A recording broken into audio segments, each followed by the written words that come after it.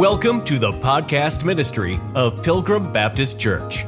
Wherever you're listening from, welcome. We pray that the truth from the Word of God speaks to your heart during today's message.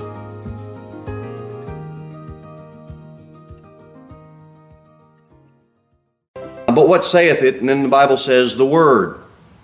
That's what we're dealing right now. We're not dealing with the commandments of Moses, okay? We're not dealing with statutes given or ordinances to do. We're dealing with the Word.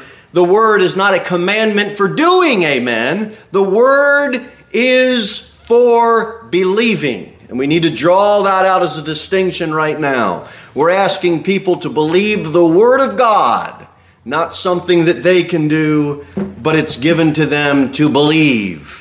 It's not a commandment for doing. The Bible says the Word is nigh thee. It's not distant. You can go to a Dollar General and get one. You can still go to any street corner. You can pretty much find some type of gospel preacher in every major town in America. You can still find that. It might be rare, but you can still find it. It's not difficult. It's within reach. It's easily obtained. It's easy to understand. The Word is nigh thee. We must remember that we stand on the Word. We preach the Word. We teach the Word. The Word is for believing. Amen. I'm not here to correct the Word. I'm here to be corrected by the Word. You're not here to rewrite the Word. We are here to believe the Word. Any attempt to rewrite it or correct it or amend it is a way of a heart pouring out that says, I don't believe it. We can believe it. People will let you down. Contracts will go void. People will, you think you trust them and all of a sudden the rug got pulled out from under your feet. Not the Word. Amen. You can believe it. You can trust it. It's in thy mouth. You remember this book? I got this book because I wanted to be a better husband. The 5 love languages. Figure out that. No guy can figure that out. I mean, you can sell some books and all, and I took the notes. I have it, and I went through all that, and it was a help. I'm telling you. You want to love thy word is nigh in thy mouth. That's our love language, the Word. Amen. The Word. It should be our favorite conversation. Listen up, young boys. It might be football season, but what comes out of your mouth more than football? Is it the Word? It may be fall season, time to decorate, time to do garden this, time to plant this. Fine, okay. But has it replaced the Word? It comes out of your mouth. Has it replaced the conversations for the Word? It should be in thy mouth. Moses gave a charge to his people. We talked about this morning. He said, the Word is very nigh unto thee, in thy mouth and in thy heart, that thou mayest do it. Why did he tell them that? We talked about it this morning. You don't have to look for a Mount Sinai manifestation. You got the Word. Young people, Sunday school teachers may ask you to memorize the Word. You might be taught to recite a scripture verse. You might be taught to, okay, stand up, give me all the 10 commandments. Stand up, recite John 3:16. Reciting the Word, okay, it's in your mouth, but it is in your heart. Does it mean something to you? Preach it, speak it. Verse number 8. But what saith it? The Word is nigh thee, even in thy mouth and in thy heart. That is the word of faith. That's the gospel, which we preach. We all know what the gospel is. 1 Corinthians 15. Christ died for our sins. Christ was buried for our sins. Christ is risen for our sins. According to what? The scripted Word. You can believe it. Christ in 1 Corinthians, He was the one that was seen of Cephas, an individual. He was the one that was seen of the 12, a group, a small group. He was the one that was seen of 500 witnesses, a very, very large group. He is the one that we preach and we believe. It's the word of faith, the gospel message. We preach it with our mouths. We pray that the message drops from the sinner's ears to their heart. And now that their lungs are filled with the life now that radiates with the Holy Spirit. Only God can do that. We are told to preach it and believe it. God will produce the results. Nothing remains for you and I to do. So when you look at that in chapter number 10, look at it real quick. I know we touched on it this morning. But you see that? Who shall ascend into heaven? Verse 6. That is to bring Christ down from above. Or verse 7 says, who shall descend to the deep? That is to bring Christ again from the dead. We talked about it. There's nothing that remains for you and I to do or see or have manifested. Now it's just believe the word. Amen. Okay, I'm going to try to get into some things now. So I'd like you to just kind of buckle up and get zoned in on focusing, because we're going to dive into some, it may seem hair splitting, but I want us to get some distinctions here in verse number 9. Watch what it says. That if thou shalt confess with thy mouth the Lord Jesus. Go to John 12 as we hold this thought. John chapter number 12. Because the Jews had a problem. Remember, Romans chapter 9 is the Jews' past. Romans chapter 10, the entire chapter, if we were to sum it up, it would be Israel's present. And then Romans chapter number 11 is Israel's future. So the Jews have an issue. And John chapter number 12, we get a glimpse of that. Verse number 43 in John 12.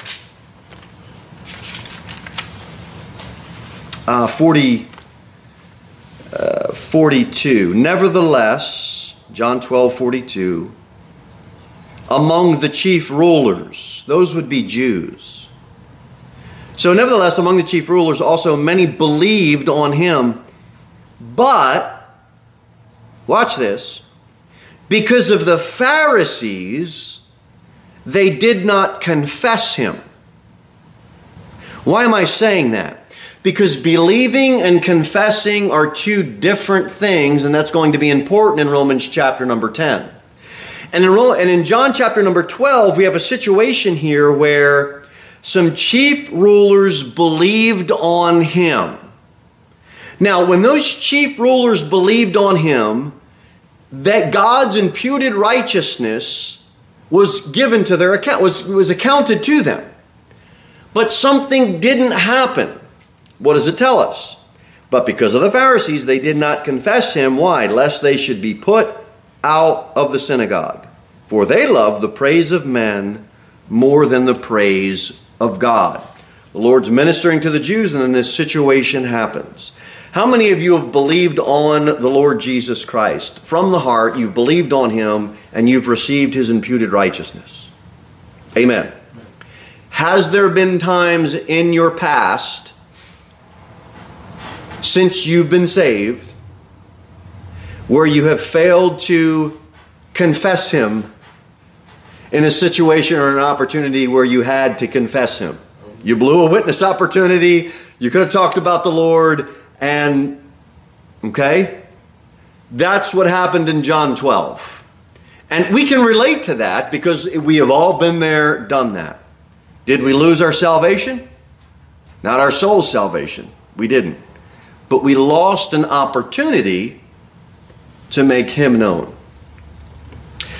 In Romans chapter number 10, the other problem that the Jews have is that, look at verse number 9, that thou shalt confess with thy mouth the Lord Jesus, and watch this, and shalt believe in thine heart that God hath raised him from the dead, thou shalt be saved.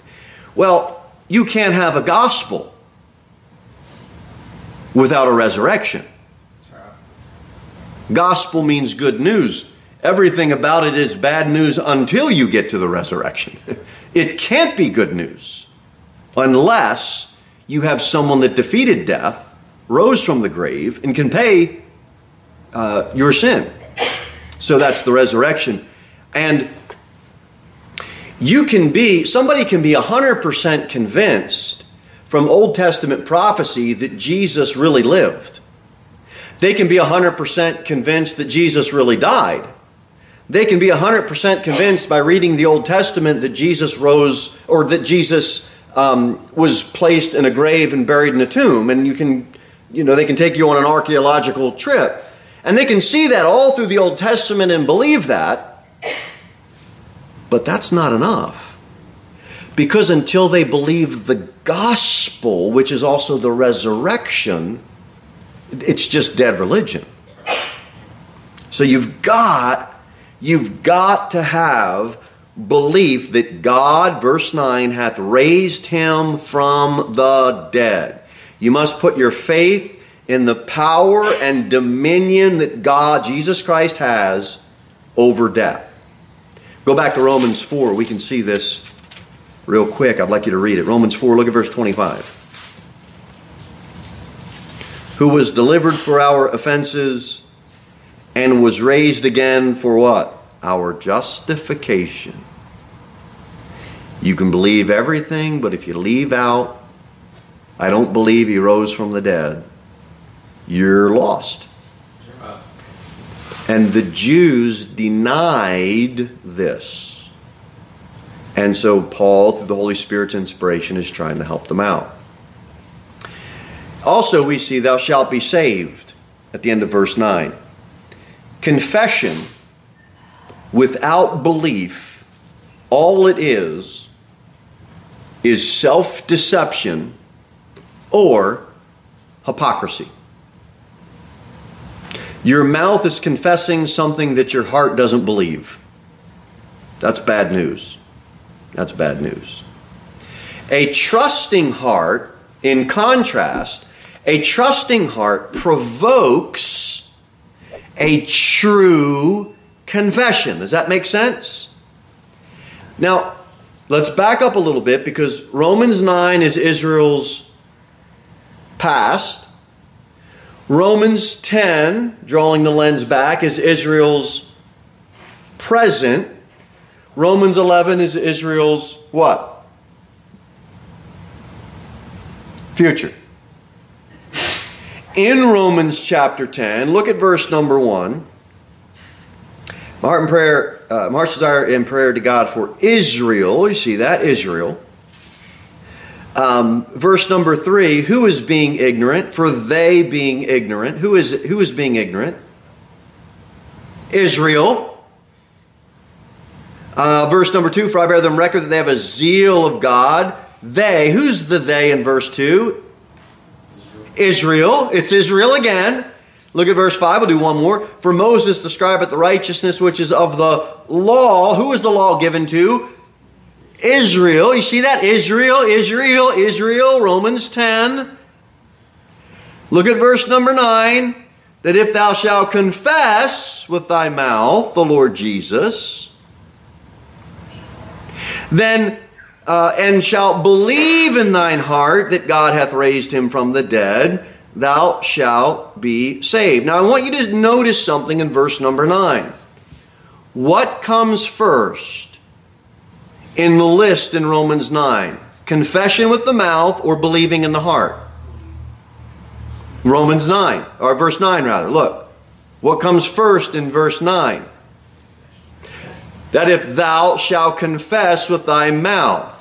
It's interesting to me that comes first, and then believe in thy heart comes second in verse number 9. And I say that because there's an Israel overtone throughout Romans chapter 10. And what we looked at in verses 5, 6, and 7 this morning was how Paul takes what Moses said in Deuteronomy 30, the righteousness of the law, and he applies it to the righteousness of faith.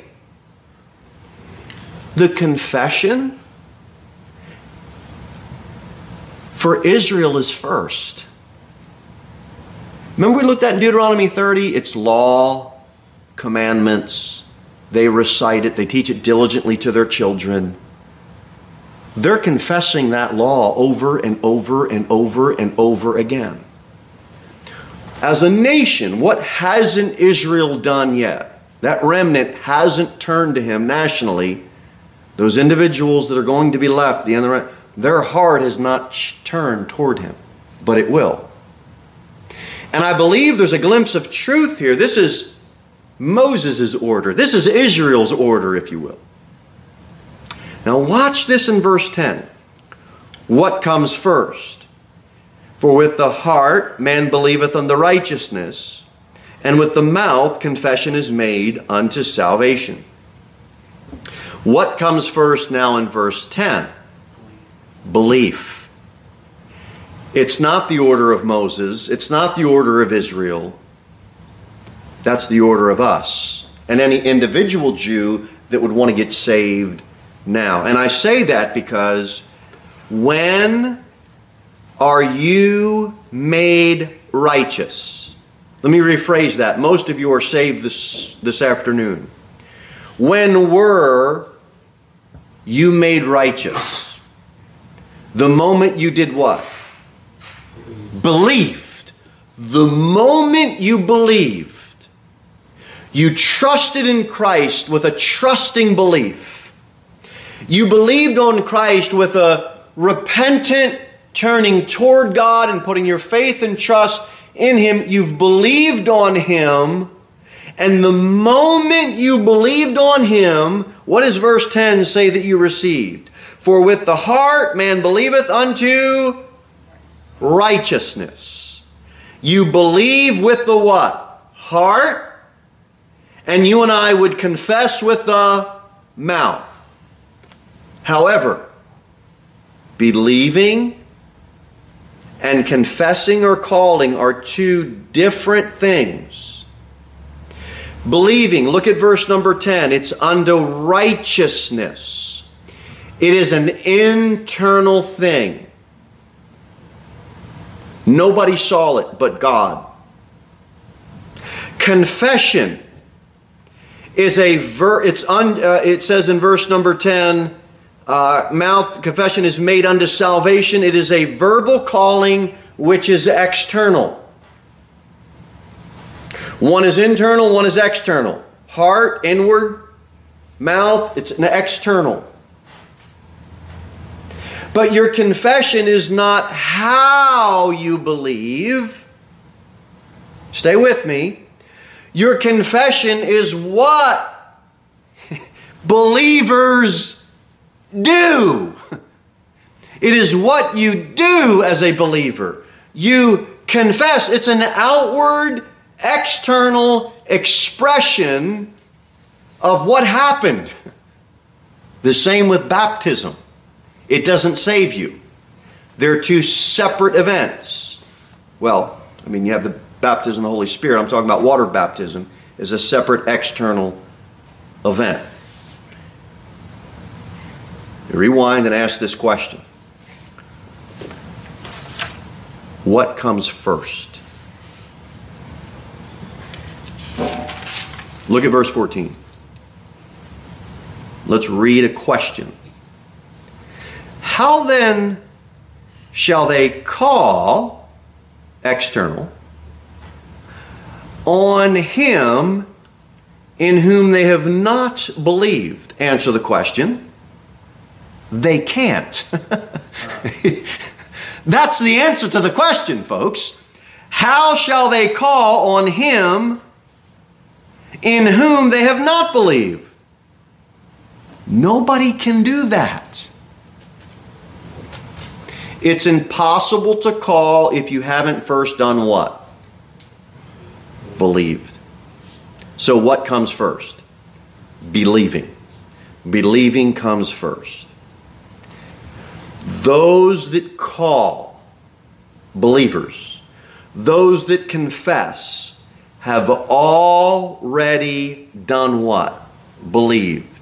So it means two things. Number one, they have already been made righteous. Verse 10. For with the heart man believeth unto righteousness. And this is key. Number two, not only have they already been made righteous, but number two, believers are those that are calling upon the name of the Lord. Now we're going somewhere with this. This is vitally important. Look at Acts chapter 9. I want to show you this in Acts chapter 9.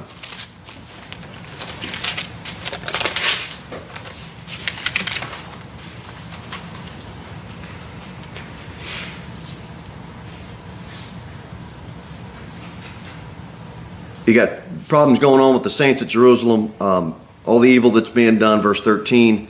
Verse 14, and here hath authority from the chief priest to bind all, watch it, to bind all that what? Call on thy name. In Acts chapter 9, who is calling on thy name, on the Lord's name? Believers. Believers, historically and biblically, have always called on the name of the Lord. Have you done that this week? Have you done that this month? Have there been situations in your life where I just need to call on the Lord? I need some help. Lord, help me. What are you doing? As a believer, you're calling on the Lord. That should be a normal, everyday occurrence, folks. Amen. That's what we do as believers. Look at 1 Corinthians 1. 1 Corinthians 1.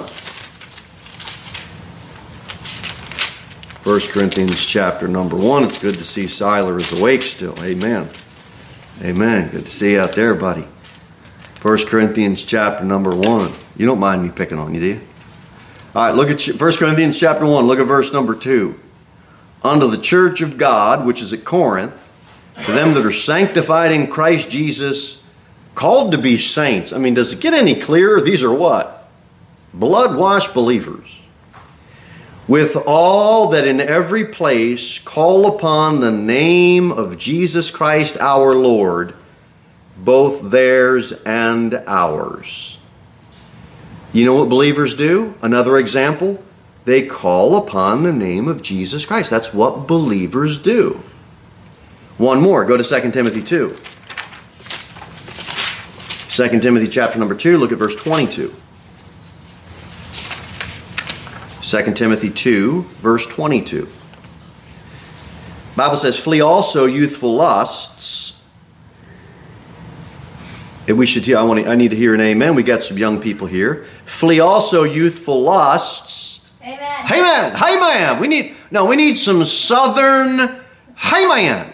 Let's help me out here. Get your own little twang to it. Flee also youthful lusts. Amen. Okay, my wife's helping me out because the kids don't kind of get it. Amen. Thank you. Look, I'm serious. There's some things you need to flee. And you should be amening that in a church house. Why? Because the world rallies around the lusts. And they cheer for the lusts. And they're not quiet about it. That's right. Young people, don't believe this idea while you keep it in the church. No, you need to flee what God's word tells you to flee. And it says, follow after righteousness, faith, charity, peace, and them that do what?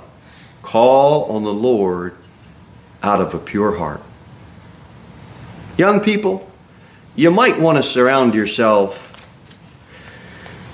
with some older saints that have a habit of calling on the name of the Lord. That's what believers do. That's what they've always done. We call on the Lord for help.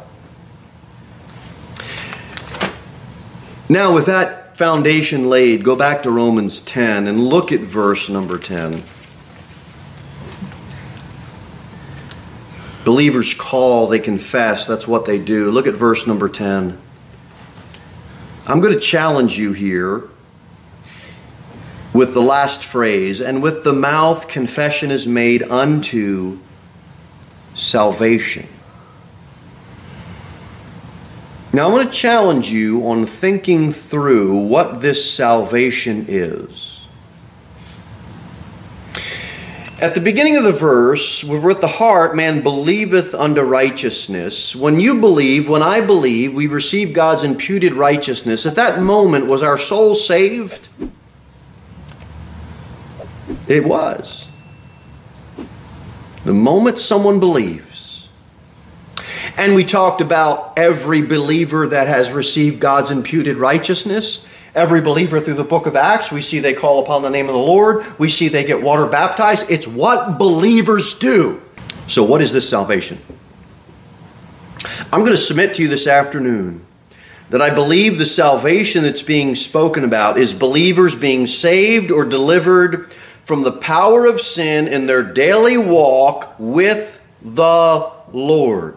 When believers call upon the Lord, they're making a verbal confession, a decision to walk by faith. This saves them. This gives them physical deliverance from the consequences of sin in their daily life. It's present, victorious living, a life for Christ here on earth. Amen. Why do I say that?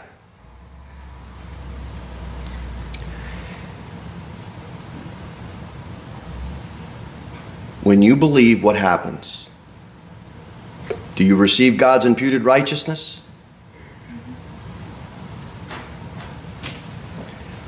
Are you saved?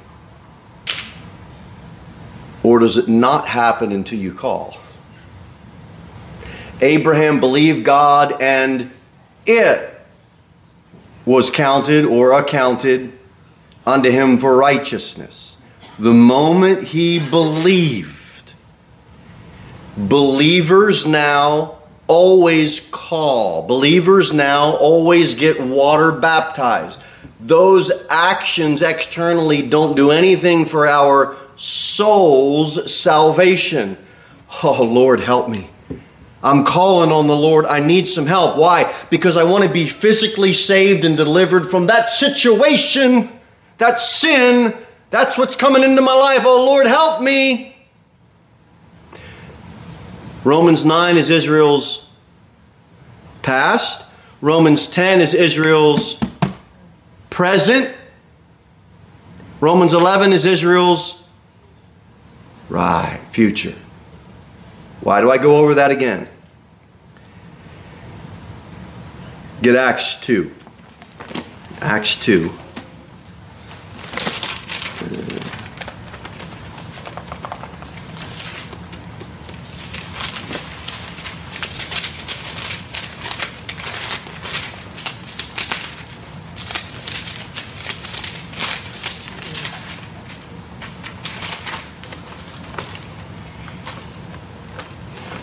Keep your finger in Romans 10 and actually get Joel 2 and Acts 2. Go back to the book of Joel, chapter number 2, right after the book of Hosea, which is right after the book of Daniel. You come to Joel, chapter number 2, Joel 2 and Acts 2. And I think we'll get some clues here. Watch what Joel says in chapter 2. Look at verse 31.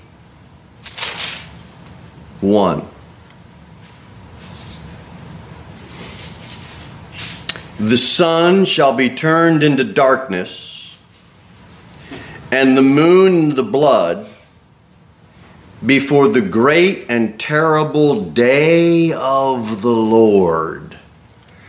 Joel 2 is talking about a future occurrence and a future blessing that will be bestowed upon the nation. And in verse number 32, watch what it says. And it shall come to pass, watch it, that whosoever shall call on the name of the Lord shall be what? Delivered. For in Mount Zion and in Jerusalem shall be deliverance, as the Lord hath said, in the remnant whom the Lord shall call. Prophetically speaking, when the church is caught up, now the timeline starts ticking for Daniel's prophetic week. Daniel's 70th week prophetically is going to start to happen, where it's going to be 7 years. God's going to deal with that nation of Israel. And Daniel 9 will now be fulfilled. And that nation will give up. They'll flee out of Jerusalem. They'll flee the temple. They won't care about any of that. They're going to flee into the mountains, and they're finally going to trust God to take care of them. And now when Christ comes back at his second coming, they will look upon him on whom they have pierced. This is the remnant. They're going to call upon the name of the Lord.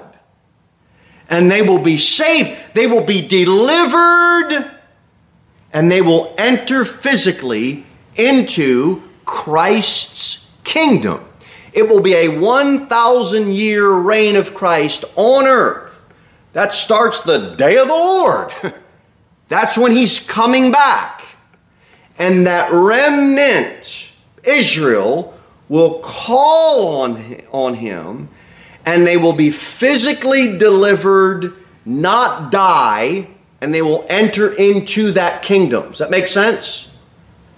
People are going to be living on the earth after the church is caught out. But if they don't obey what God told them to obey, they get wiped out.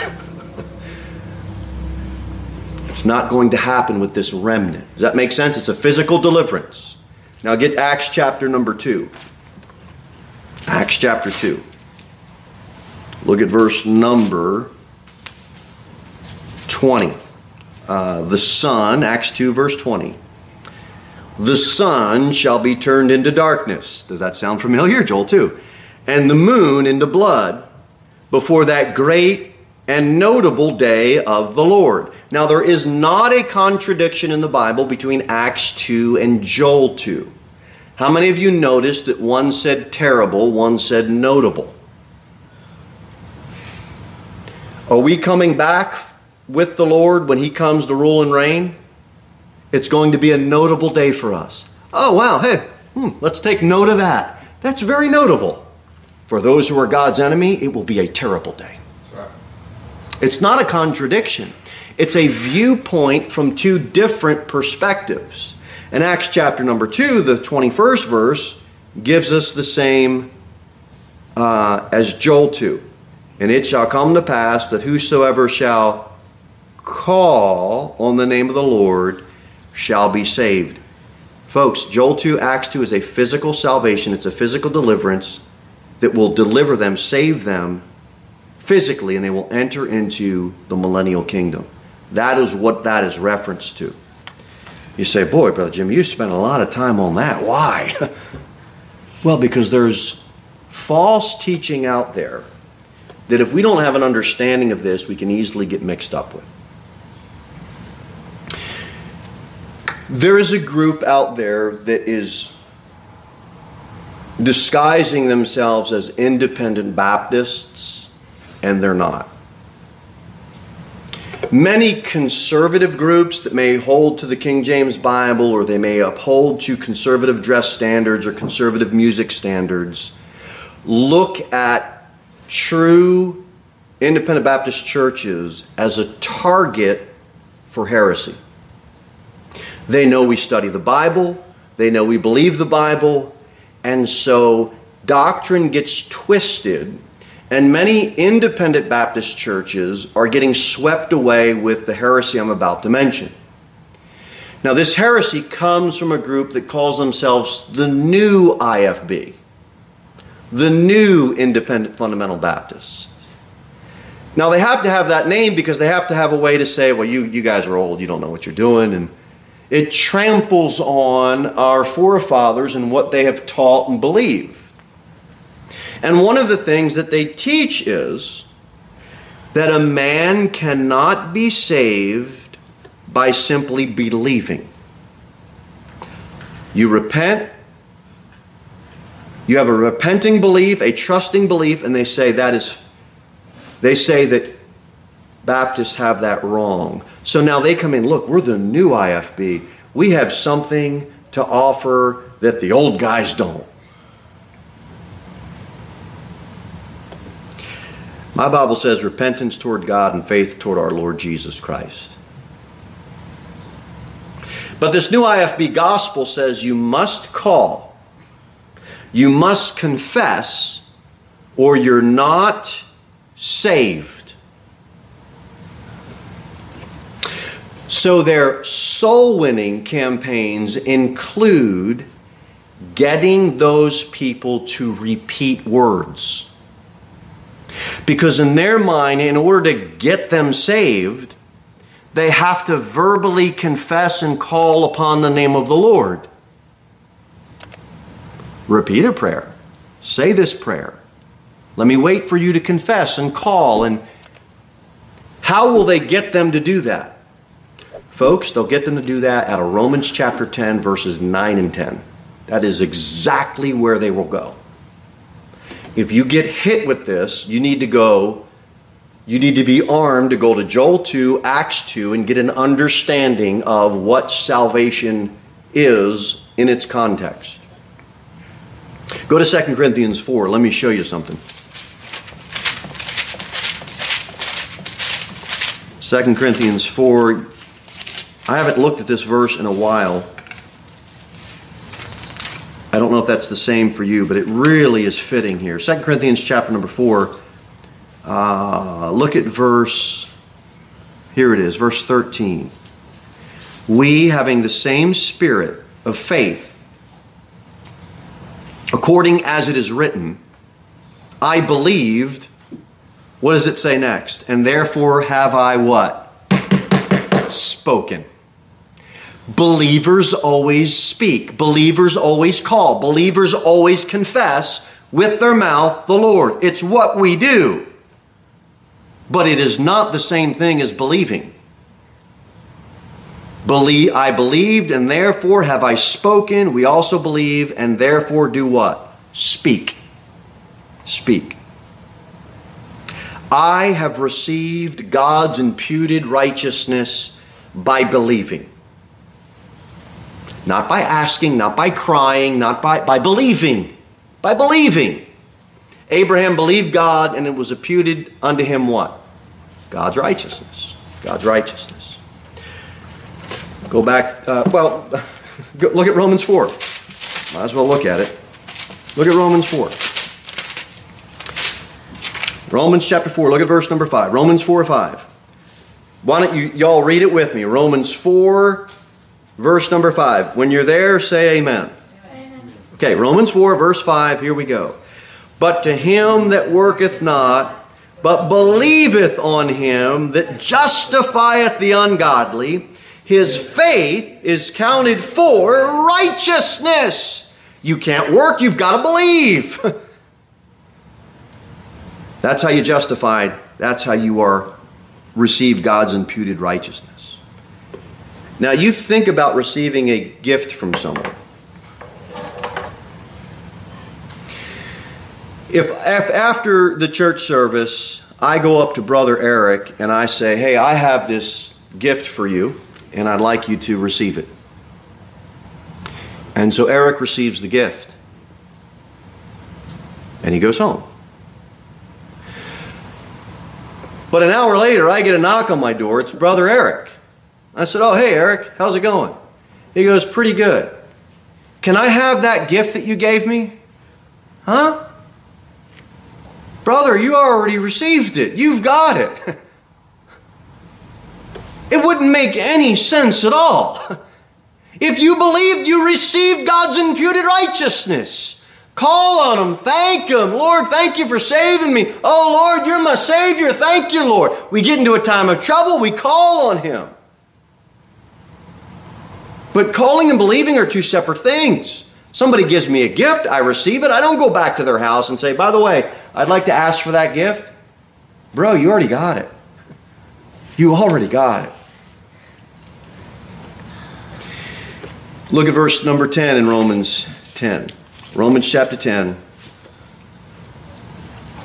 I must say this. For with the heart man believeth unto righteousness. Righteousness is not imputed by you listing all of your sins. Righteousness is not imputed, hear me out, by you repenting of all your sins, because you can't repent of all your sins because you don't know all the sins that you've committed that you need to repent of. Wives, ask your husbands. Husbands, ask your wives. Kids, ask your parents. Parents, ask your kids. They'll list to you plenty of sins that you're not ready to admit to. Should you repent? Yes, toward God. I'm putting my faith that's trusting in God. I am repenting. I'm turning from what I've been trusting in. Yes, I'm a sinner. I know that. I'm repenting from what I've been trusting in. I've been putting my full faith and trust in Christ. Yes, I know I'm a sinner. God, I can't list all my sins. I'm simply going to cast myself upon the mercy of God and ask Him to save my soul. When I trust on Him, I receive His imputed righteousness. When I call on Him, I'm doing what believers do. Thank you for saving my soul, Lord. The moment you believe, you receive God's imputed righteousness. It doesn't say you have to make some big emotional show, cry in public, run an aisle, do any of these emotional things. I'm not saying people that have done that aren't saved, but if they're doing that and they've not repented and trust with a repenting faith, a trusting faith, if they've not done that, they've not believed. It doesn't matter what the externals are. Well, the preacher gave an invitation, so I know it was real. Did you believe? Did you believe? Everything depends on God.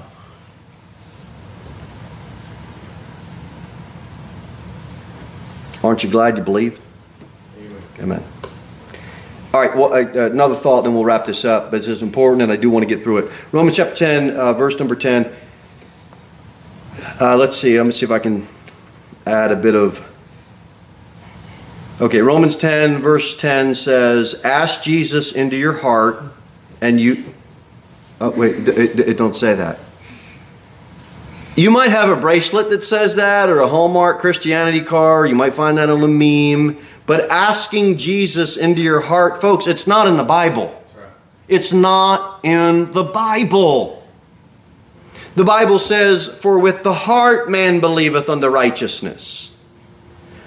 It's not ask and keep asking, oh, beg and keep begging, cry and keep crying. It's believe. Will you believe? Romans 6 says, have you obeyed from the heart the form of doctrine which is delivered unto you?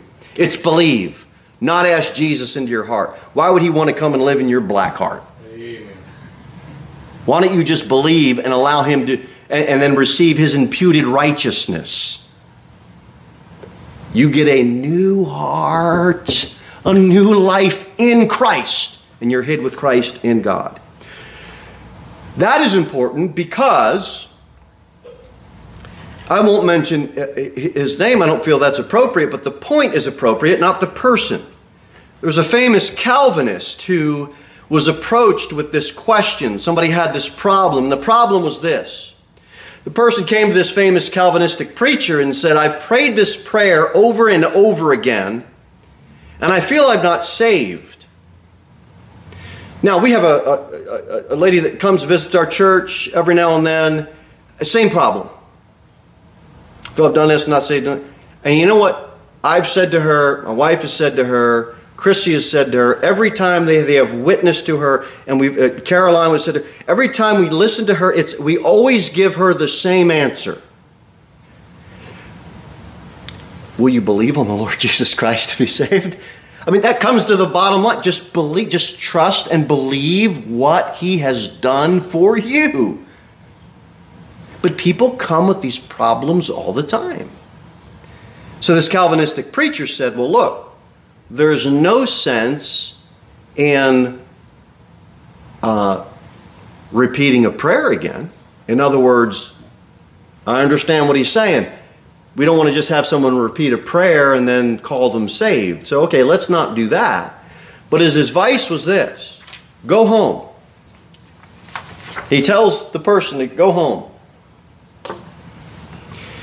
And he tells them, I want you to cry out to God as if hell would swallow, as if hell's ready to swallow you up. And you just keep crying out to God until God saves you. So he went home and he did that, and he comes back to this preacher and he says, I've been crying out to God and I'm not saved. And he said, you've got one of two options. You can stop crying out to God and go to hell. Or you can go back home and you can keep crying out to God until God saves you. Now, I've got a big problem with that. And I'm going to show you why. Go to Acts chapter number 16. Here's the problem. Paul and Silas have been thrown in jail. They've been beaten. They're in jail. There's a Philippian jailer that hears about this. Oh boy, Paul and Silas, they have their feet in stocks. And there's a Philippian jailer that's witnessing this. Acts 16 is so great. Paul and Silas, they start singing praises unto God. They start praying unto God. I wouldn't doubt if there was some preaching and the word of God being spoken about in that jail, and the Philippian jailers hearing this. Oh, but then an earthquake comes. It shakes and those doors open, and the stocks come out of their feet, and they're free, and the jailer awakes and he sees that the door is open. And just like that man that was in distress, oh, I've been crying out to God and he hasn't saved me. What do I do? Now you have a jailer that's in distress. He doesn't know what to do. He's about to kill himself. He thinks his prisoners are going to flee. Oh no, Paul and Silas tell him, hey man, we're here, relax. There's no reason to hurt yourself. Watch what happens in verse number 30. Oh, verse number 29. They came trembling and they fell down, and he fell down before Paul and Silas and brought them out and said, sirs, what must I do to be saved? Can you hear the tonality of distress in that Philippian jailer's voice? And the answer comes back in verse number 31. And they said, believe on the Lord Jesus Christ, and thou shalt be saved, and thy house. If that Calvinistic preacher was that Philippian jailer guard, oh boy, it would have been the wrong advice. Go home and cry out to God and keep crying. Go home to beg God and keep begging. No, the advice biblically was, what did Paul and Silas tell that man to do? Believe. Believe. Believe on the Lord Jesus Christ, and thou shalt be saved. And that's a soul salvation. Believe. That is a spiritual salvation. Believe. Believe. Whosoever believeth in him should not perish, but have what? Everlasting life. John 5:24, verily, verily, I say unto you, he that heareth my words and believeth on him that sent me hath everlasting life, and shall not come into condemnation, but is passed from death unto life. I want to show you two more things, and then we'll be done. Verse 31, they're told to what? Believe and they're saved spiritually. Look at verse number 33. And he took them the same hour of the night and washed their stripes and was baptized, he and all his, straightway. What did the believer who already received God's imputed righteousness do after he believed, after his soul was saved? What did he do as a believer? He was baptized. Believers get baptized in water. Watch verse number 34. And when he had brought them out into his house, he set meat before them and rejoiced believing in God with all his house. Verse number 34, what do believers always do? Rejoice. Now, rejoicing can be expressed in many ways. One of the most common ways is calling, confessing. Believers always get water baptized. All through the book of Acts, everyone, they get water baptized. And believers always call, or confess, rejoice with their mouth. Believers always do that. Same thing for Acts 8, and then we'll be done at Acts 8. Look at Acts 8. Acts chapter 8, verse 37. It's the same pattern. Acts chapter 8, verse 37. And Philip said to the Ethiopian eunuch, this is Acts 8, if thou believest with all thine heart, thou mayest. What is he wanting to do? Well, he says, see, here is water. What doth hinder me to be baptized? Verse 36. And Philip tells him, if thou what? Believest. Well, he believed. And he answered and said, verse 37, I believe that Jesus Christ is the Son of God. In verse number 37, he does what? Believes. Look at verse 38. And he commanded the chariot to stand still, and they went down both into the water, both Philip and the eunuch, and he baptized him. Verse 37, he was believed. He received God's imputed righteousness. What do all believers do? They get water baptized. Every single believer in the book of Acts gets water baptized. Look at verse number 39. And when they come up out of the water, the Spirit of the Lord called away Philip, that the eunuch saw him no more, and he went on his way rejoicing. It's the same pattern in Acts 8. Believe first, receive God's imputed righteousness, water baptized for all believers, and then confession, calling, rejoicing. It's what believers do. So in Romans chapter number 10, verses 9 and 10, I want you to be careful of getting mixed up on, well, people have to beg and cry and work it up and make some. Believe. Believe. And I don't want you to get mixed up on if a new IFB preacher comes along and says, well, you're not really saved because you didn't really confess and you didn't say this prayer. And you can simply say, I received God's imputed righteousness when I put my faith and trust on him. That moment I was saved. As a believer, I call upon him. That is what believers do. As a believer, I get water baptized. You've got water baptized? Oh, amen. You've got confession, rejoicing. You've got it all. But the moment you put your faith and trust in Christ, you received his imputed righteousness. You can mark that down. Thank you for listening to the podcast ministry of Pilgrim Baptist Church. We look forward to seeing you in the next episode. In the meantime, you can sign up for our email newsletter at www.pilgrimbaptist.church.